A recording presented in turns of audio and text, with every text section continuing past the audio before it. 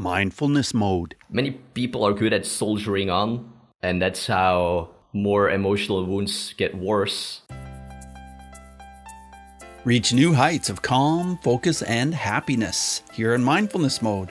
Mindful Tribe, I'm here with a therapist, adventurer, and founder of the IPS Project. And this gentleman is a guy that I interviewed way back when I was pretty much starting my podcast. I mean, I started it in 2015. This was back in 2016 that I interviewed him before. And so I was just looking it up a few minutes ago and found out that it was, back in 2016, November, and it was episode 163. So you can go back and check it out, mindfulnessmode.com/163. I'm here today with Jellis Vase. Jellis, are you in mindfulness mode today? Yes, I am, Bruce. Thanks for the nice and warm welcome. It's great to hear your voice again. It really is. And you've done so much since we last talked. So I'm super excited to talk to you. Tell us about the IPS project. What does IPS stand for? And tell us about this project. Sure. IPS stands for Inner Path Seekers. Okay, Inner Path Seekers. Tell me more, Jellis. It's actually a project that I started when I was 2021, or that I came up with the idea of creating a platform that just provides educational life topics that we don't learn much to anything about, from school or from our parents many times. So it touches on subjects like mental health, the mind, relationships, the body and brain. And the platform does that through a podcast where I interviewed you on, and online courses, practical articles, and we're also now more working on also like events. And there's some other really exciting things because I also want to bring more the online, offline, like the events. But I'm also looking now in actually buying sort of a piece of land to build sort of a community center, or like a center where I could do workshops in as well. But yes, it took a long time for it to develop into what it is today. I'm very excited where it's still going. So do you do coaching through this platform? The coach, yes. But mainly I would say that I myself create a lot of the courses, which is in a way sort of a version of like coaching, or like offering, education on certain topics. But then there's also people that I've done an interview with, and we're doing that way more now, that I'm also creating courses with them. But mainly I do more content creation than actually individual one-on-one coaching. Right, I see. So tell me where that content creation ends up. Where can we read? Where can we find out what you do? Sure. If you just go to theipsproject.com, or if you type in that on Google or educational platform of life, you will find it all. theipsproject.com. Okay, got it, Jellis. Well, so tell us about one of the most recent articles that you've written for that. Right now I'm more doing, because there's also the show notes, right, of interviews that I've done. So I'm more focusing myself on doing the interviews. And a recent one that I did actually of interviews, to give also an example maybe, is on eating disorders. That's the topic of mental health, talking about eating disorders, that it's something that we also don't know a lot about, and people definitely struggle with that. Yeah. But now I sent out an invitation to someone who doesn't have any limbs, so he doesn't have any arms and legs. And I'm pretty sure that he might say yes as well. But these are certain people or topics that I'm looking for, throwing out knowledge and lessons on a specific topic, or just on life lessons, like that person, for example, is in English. But I have a proofreader to double check my grammatic mistakes sometimes. But yes. Well, you've done so much traveling. I know that you were traveling, or you were about to be traveling when we talked before, and now you've decided to kind of settled down in Belgium, the country you were born in. But tell us about some of those travels and what you learned by being a world traveler. I did travel a lot. And I mean, the biggest reason why I also kind of ventured out, and it kind of started all when I was like 18, and why I also continued traveling was that it, to me, opened up so many possibilities and so many insights that I just didn't had when I was like a teenager, which also actually got me to a very dark place, as I thought life was very boring and dull and not exciting at all. And traveling just opened up like the adventure and the freedom and the possibilities that no one like ever showed me. And this is like why traveling has been like almost a lifesaver to me in just showing what more there's out there in life and all the amazing people there are. So I'm very thankful that I had that opportunity and that I also took that chance to do that over the last years. And so what's it been like for you getting through the pandemic? Has that been a challenge? It's definitely been a challenging one for many people. Yeah. But I wouldn't particularly say that I had so many struggles with it. I'm also more like of an introverted person. And also, well, it was a very special time in a lot of ways, right? I actually met my girlfriend now, when the pandemic was starting. And it actually created an opportunity for us to spend so much one-on-one time together and really get to know each other in such a strange time. And actually, when the pandemic opened, when we were still allowed to go and do things again, there were so many things, even though we knew each other for a year already, that we hadn't done, like going to the cinema for the first time. So we had a whole deep bonding process for a whole year because of the pandemic. And then, there were so many other things that we never did, like very normal ones, that once we could do it, that we could do. So in general, it's not the worst time during the pandemic. Well, that's good. That's good that it's been, it's been something new for you and meeting her and everything else. So do you have plans to do more traveling now that things are opening up a little bit more? No, and not per se because things have opened up, but more because I traveled from 18 for 7 years until I was 25, 26, almost like nonstop.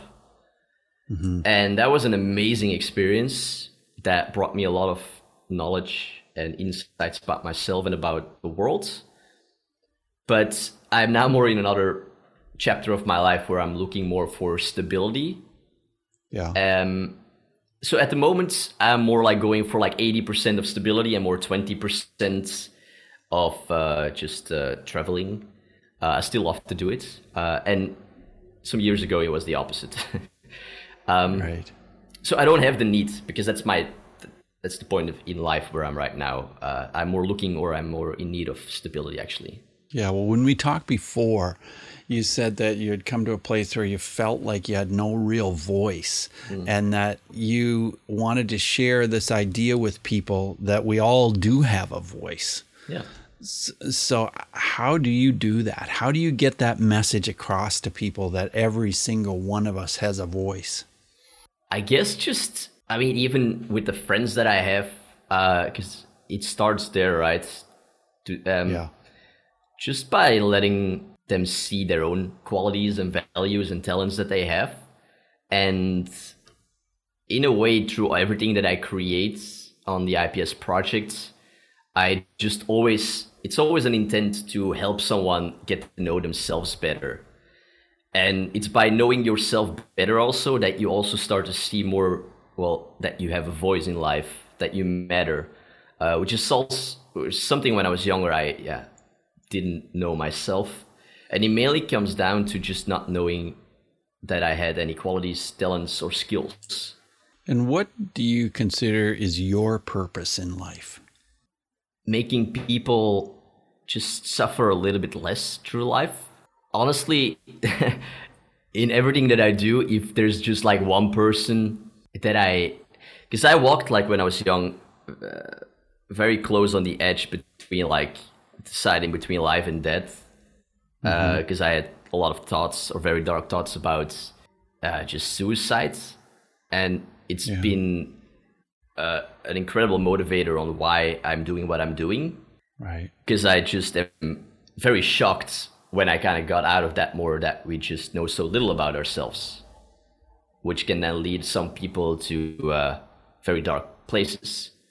And everything that I've done kind of came from that, of trying to just a little bit take people, if they're struggling in life or like are walking on a very close edge between life and death, to take them a little bit away from it. Yeah, that's what I sort of feel like is my calling and my purpose. Do you find that there are any forms of art that feed you in your life? Maybe not the typical kind of art, I guess, but the art comes in many forms, right? So I just, but like, to me, like nature is a piece of art that I am always blown away by. So how much time do you spend in nature in a week, for instance? If I can, every day. Yeah. And this can be like very, I mean, even though that I'm in a city, it doesn't mean that, or for other people who live in a city, it doesn't mean that you can't spend time in nature, right? Like a park, every city, well, hopefully has a park at least. It's just, there, that's nature. And that's something that has a lot of, it's a great place to become mindful and aware and just relax and so many other things. But I go for walks every day through parks here in Antwerp to connect with nature, and just, it's a great place. Yeah, I bet it is. So if you had your choice between being in the mountains or being near the ocean or near water, which would you choose? Oof. This is a tough question, actually. I think at the moment I would go more for the mountains. It's just a place, or the mountains in general are a place that I love. I love the mountains. I love climbing mountains. And they've also been great teachers in my life, mountains. So anytime that I can spend in mountains, I would say yes on that. So mountains. So are you a casual mountain climber, or are you more of a serious mountain climber where you have all the equipment and you climb up some of the super high mountains and everything? Yeah, I would. Well, there's of course other levels, right, of people who are way more serious. But I would say compared to most people, I'm more of a more serious climber. I do a lot of rock climbing and indoor climbing basically every week. And then I also do mountaineering. I do trips almost every year to climb some mountains around Europe or other parts of the world. And I've done some fun climbs over the last What's the years. last mountain you climbed that you can remember the name of? Yes. Actually, it's an impressive mountain in the way of how it looks. So even if you're not a mountain climber, it's located in Switzerland. But it's it's beautiful. It's called the Matterhorn. And if you look it up on the internet, it's a very iconic mountain. Even in Disneyland, they placed the Matterhorn as a statue. And I trained a few years for that mountain, as it's a very, you have to actually climb on it. And it's a very physical, demanding mountain as well. But that was a huge personal achievements, as I never thought, like when I first started with mountaineering, that I ever could do this. And it shows step by step that goals can be reached. So that was one of the last mountains that I climbed. That was so much fun to do. And do you have another one on your agenda, another mountain that you want to climb, that you will be climbing in the next period of time? Yes. This is called the Alpine Big Three in Europe, and these are actually the three most, you could say, famous mountains. It's the Mont Blanc, the Matterhorn, and then the Eiger. And I've climbed the Mont Blanc and the Matterhorn, but I haven't climbed the Eiger yet. And this is actually the next mountain, or the next real challenging mountain for me to climb. There's some other fun ones like Mount Olympic in Greece. That one I would love to climb at some points. But the Eiger is definitely like the one that I'm sort of like training for at the moment already. And so when you climb these mountains, do you climb them with a team, with a group of people?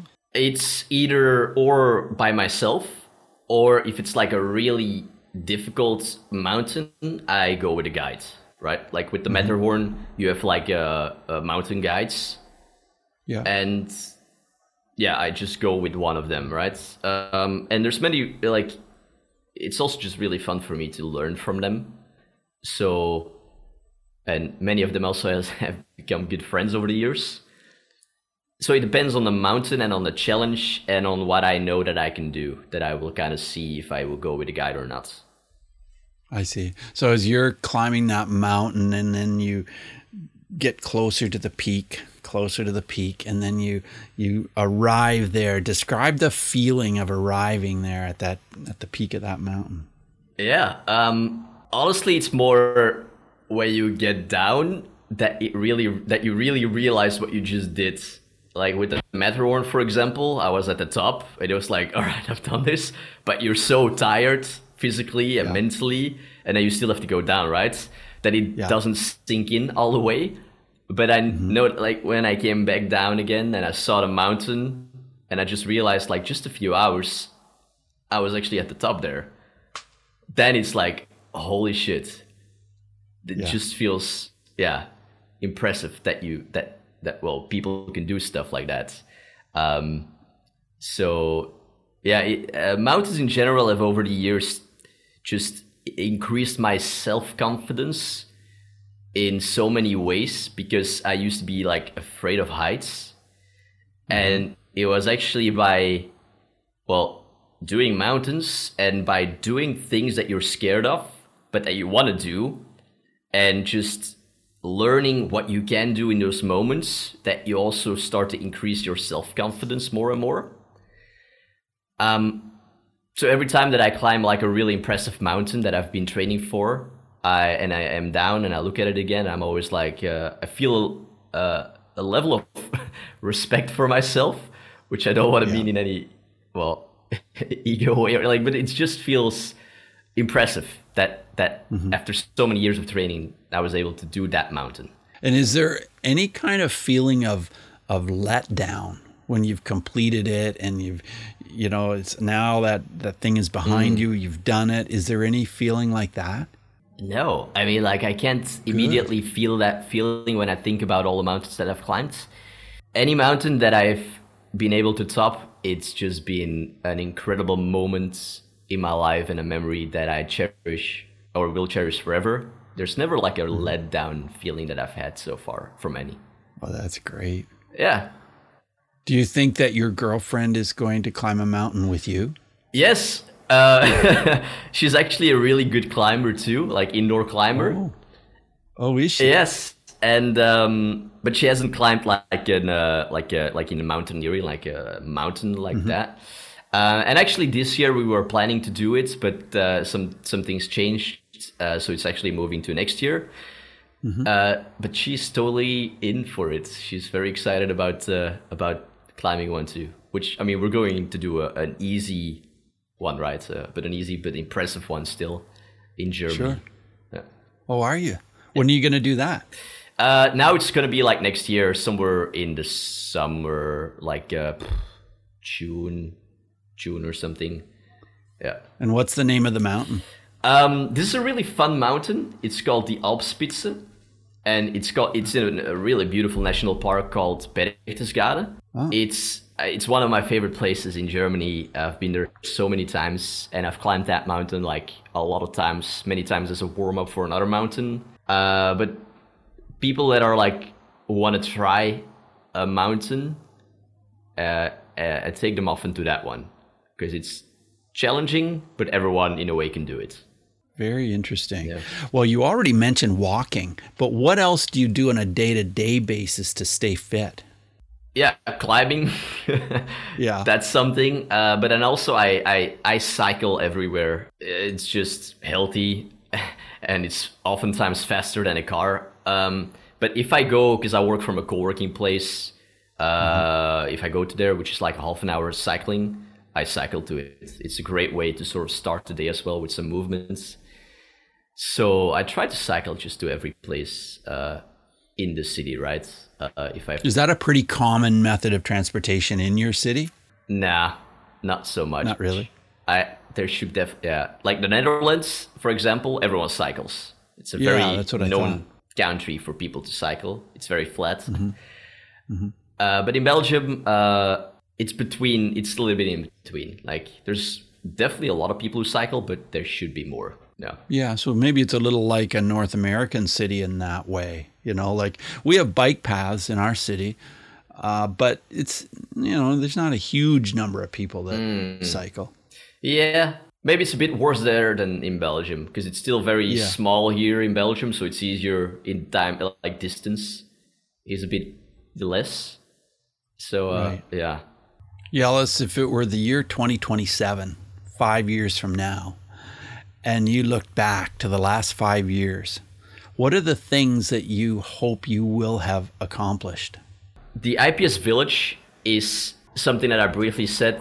It's like taking the online offline, building sort of like a center, an educational center. That's something that in the next coming years, I want to really start doing. Yeah, in 5 years, I hope it's something that will actually be real. So that IPS center, tell me more about what it will offer, what it'll be like. In general, it's basically like where I just want to give like workshops and maybe have an area where there's like a garden where people can just have more in-person connection. I feel like in general, I mean, the internet is great. So many people benefit from it, right? And yeah. But I also see that there's sometimes too much people just being online, and that you can see that people sometimes miss the in-person connection a bit, like on a deeper level, right? And that's a bit the goal that I want to create there, that people can have a place where they just can connect a bit deeper with others. Mm-hmm. And having a place where they can listen to workshops. In general, the details I'm still like working out, but the rough idea of what I want to create, I have. So it might sound a bit vague on what it's going to be, but workshops, some kind of garden where people could work in and connect a bit with nature in sort of a way.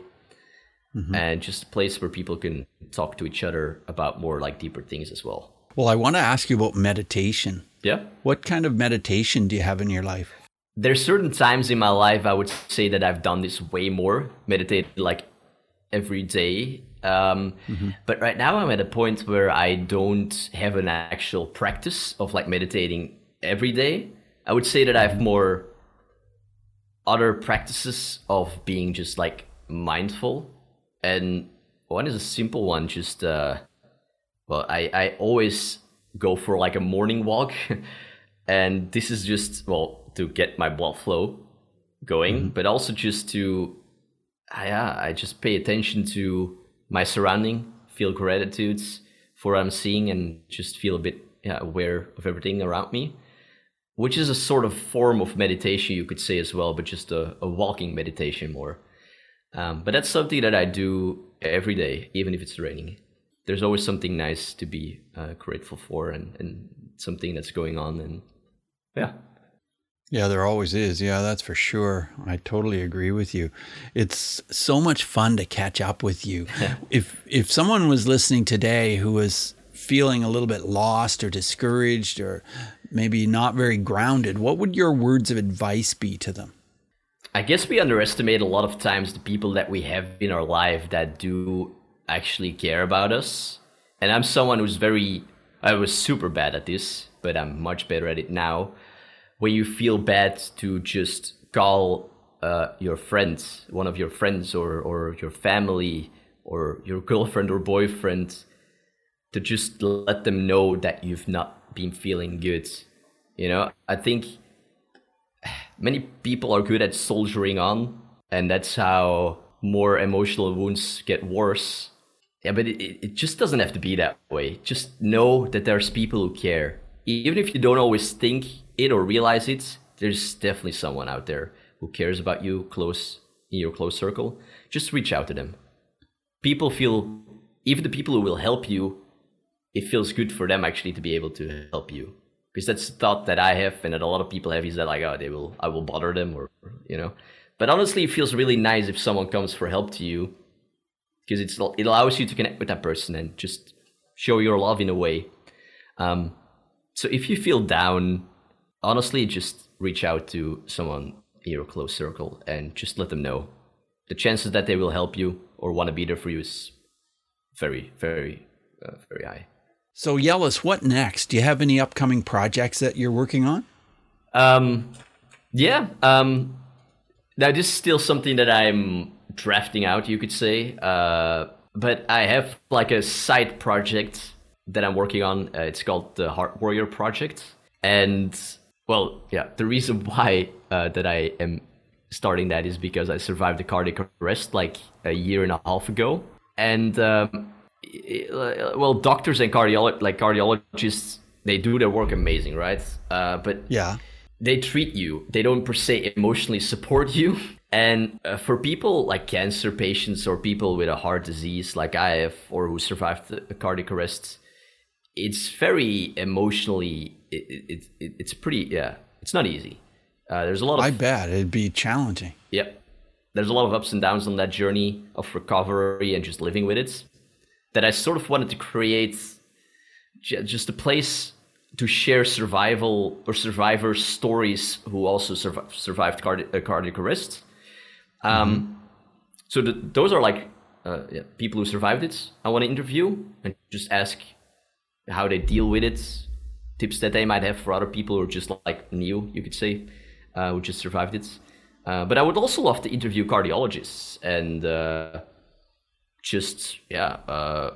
draw more, just because I have so many questions about my cardiac arrest, and you only have so much time with your doctor, right? Yeah. And then you have to go, and then you have to wait, and then you have more questions. So I thought of also interviewing some cardiologists to just ask more questions that other people might have who survived a cardiac arrest. I think that's pretty interesting. When did you first find out that you had a heart issue? This was, when I was 6, and it was basically with like school. You go, sometimes do like a check, like a medical check with all... To check your pulse and everything? Well, they check like your whole, everything. Like they see how long you are, how much weight you have, just ask how you're doing and all that. And I know in my school or in Belgium, they do this at a young age to just see how, if they notice anything. And actually the doctor was checking a bit longer my heart, and she was asking me like questions, and I was like, what? Like if I was nervous. And then some days later, my mom said that we had to go to the hospital. I was like, what? Yeah. What? And I was like 6, right? So I didn't know what was going on at all. But then they confirmed by doing an ECG and an echo that I have an irregular heartbeat with too many beats. I don't know the particular name of my heart disease, but it's something, so they noticed that. So since I was 6, I've been like dealing with my heart disease. I had multiple surgeries on it. And then, now when I was 28, I had a cardiac arrest, which likely was because of the heart disease. Right, and that sounds like that was a pretty serious event in your life. Yeah, because it's something that, 90% of the time people don't survive it when it's out of a hospital. Right. So I was lucky, like very lucky, that... So how did you survive? Yeah, this was actually in the beginning when I just started dating my girlfriends. Yeah. And before that, I slept a lot of times alone at my own place. And just that night, I was not alone. I was next to her, which 9 out of 10 wasn't the case. Right. But that's when I had a cardiac arrest when I was asleep. And she noticed that I was starting to sneeze and snore and just make a lot of weird noises. And it's kind of like your body just trying to do something. And then she saw that I stopped breathing. Okay. So she called the paramedics. She performed CPR. luckily I was in a city, so they were very fast there. And didn't have any neurological problems like many people do have. Oh, that's good. And were you in the hospital for quite a while? Yes, because they also put me in a coma, like an artificial coma, but it's kind of like they did that for a week or something. Oh, to just why did they do that? Yeah, it's to... why do they do it? I think it was to stabilize me or something, to just monitor me more easily. I think it was some reason of that. And then I just spent... And this was actually during Corona, so that was pretty tough. Because no one was able to visit. So I was just like alone in the hospital for like a week or two. I think I was like there for 2 weeks. Like I was 3 weeks in the hospital. But then being able to see everyone after 3 weeks was pretty amazing. Right. And so I understand why you want to do this project, the Warrior Project. That's pretty interesting that you would be interviewing heart specialists. You'd be interviewing people that had issues with their heart. And that sounds pretty fascinating. So how could people connect with you who maybe might be a good person for you to interview? I'm still very much in the stage of creating. If there are people who are listening who might have had a cardiac arrest and do want to share their story, right now I don't have a dedicated email address for that project yet, but I guess you can just email me at jellisvaas@gmail.com and I can send it to you if you want to put it in the show notes or something. I'll definitely put it in my show notes, mindfulnessmode.com. You can check it out. And I'll spell it out for you. It's JELLISVAES@gmail.com. Yes, yeah. So yeah, send Jellis an email and share maybe a little bit about your story and how you might want to share something. And it sounds like that could be really helpful to a lot of people, Jellis. Yep. Yeah. It's often like meaning is the cure to any darkness, I think. And it definitely feels like a project sort of like that feels like meaningful because of what happened to me and because of the suffering that it did in my life. And so I'm excited to actually continue working on it. Yeah. Well, thanks for sharing that. Yeah, sure.